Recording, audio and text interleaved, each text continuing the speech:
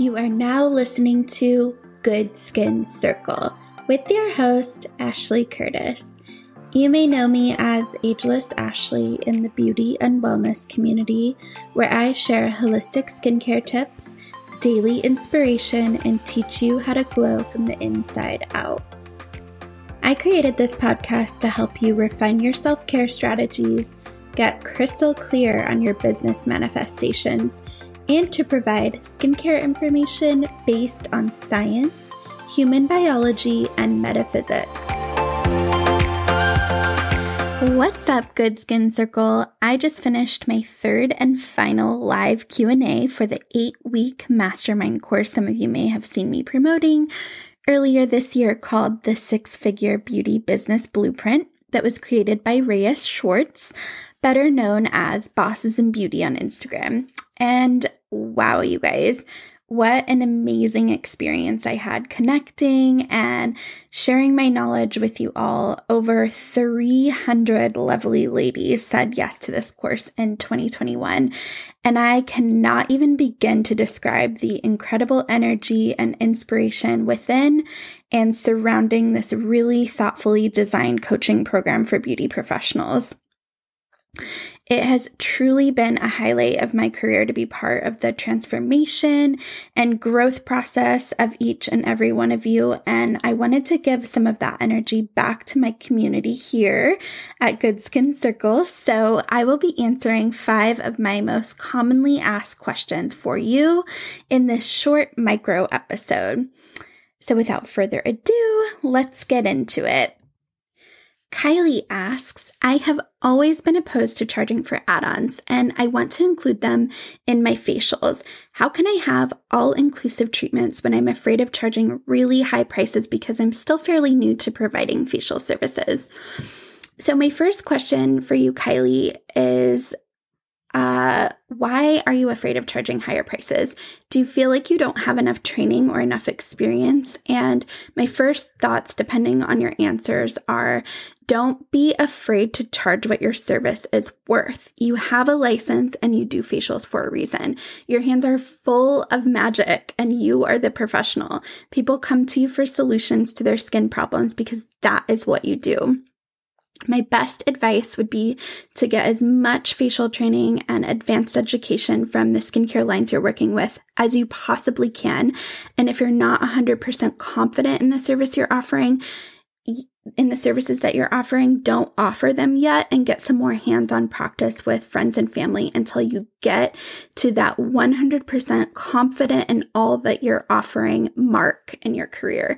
Because the skincare industry is saturated and people only want to go to experts at this point. So you have to be savvy, make sure you feel like an expert no matter how much or how little experience you have.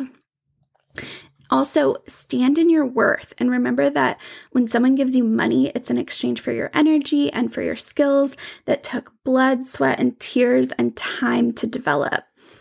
As far as pricing and being concerned about having an all-inclusive facial versus a basic facial with lots of add-ons, remember this one thing. Basic facials attract basic clients.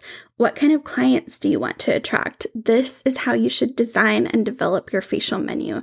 Rather than worrying about what your less than ideal client would want, always consider what your best client would want and aim to serve that person. Always aim to serve your best and most ideal client. Sonia asks, you talked previously about how instead of discounts, you would rather set your prices where they should be and add more value for your clients, like giving samples with online orders, or if they purchase a certain amount in person, giving them a little bit extra. Do you have or have you ever had problems with clients taking advantage of samples? Like instead of them purchasing retail sizes of products the next time, they expect more samples or they will only use the samples. How did you or would you prevent that from happening? My answer is that I don't worry about getting anything back for what I give away. I look at the samples I give away and at the extras that I always add in as karmic transactions. And I know that by over providing value, it will be impossible for my clients to not know that I care about them and that I care about their results.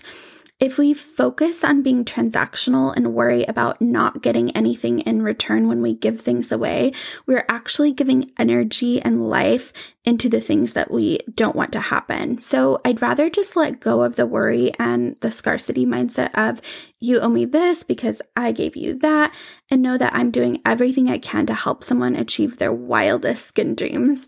When you do everything you can to help the people who come into your business, you're making room for those same people to do everything that they can to help you and help your business thrive.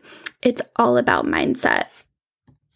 My next question is from Judith, and she asks, I know you don't do a lot of discounting of services and products, which I am totally aligned with, but at the beginning and when you were opening your business, did you get new clients and reviews from doing something else, or how did you get referrals and reviews without offering monetary incentives? This is a great question. And I already had a very strong and established clientele when I opened my business. I wasn't super concerned with getting new clients, but I will say that by adding more value versus giving discounts, every single one of my clients tries to send me referrals regularly. My philosophy is really rooted in providing more value rather than discounting my worth and discounting what my services are worth. And that's what has worked for me. In regards to reviews, I regularly post good reviews on my social channels, like on my Instagram and in stories, and that definitely encourages my golden clients to write reviews. I also have a link to my review sites like Yelp in my email signature, and I find that's an easy way to prompt anyone who I'm communicating with, like clients and virtual clients, via email. Danielle asks, I have a lot of clients that ask for skincare that they can get at a local pharmacy or at a drugstore, even after I hand them what I want them to use or give them specifics about the professional products that I recommend. I usually tell them that I don't know much about over-the-counter products and only recommend what I have, but a lot of the clients who want over-the-counter recommendations still don't take my advice. Do you have this issue? If so, what do you do? I feel like I had this issue a lot more when I was first starting out, but I always explain to clients and communicate to them that over-the-counter products are not elegant enough to perform. Over-the-counter products are designed to look good and feel good and smell good, and professional products are designed to perform and do what they are advertised to do. Professional products have clinical studies backing their claims, and the formulas have so much research and development behind them that over-the-counter products just don't have. Companies that sell over-the-counter products put the bulk of their money toward marketing and packaging, whereas companies that sell professional products put the bulk of their money toward research and development and designing products that actually work. So communicating that is the best thing you can do. Sometimes drugstore brands and drugstore products, over-the-counter products, are labeled and have claims that dermatologists approve or test them, but there's literally no evidence available to consumers that supports that claim or those claims. You can always offer to send your client studies from the companies you work with if they can provide you with that info.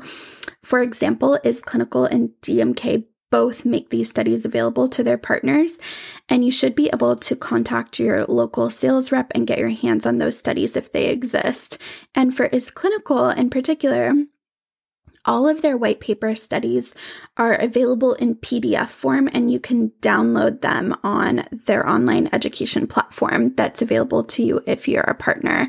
Eventually, once you start giving your clients products that really perform and really work, and you get them hooked on one or two products that will start really working to change their skin, they'll start trusting your recommendations and they won't question you anymore. So always give them a superstar product or samples of a superstar product from whatever line you're using, like a serum or something with growth factors or a highly concentrated product that's going to deliver fast results, and they'll keep coming back for more.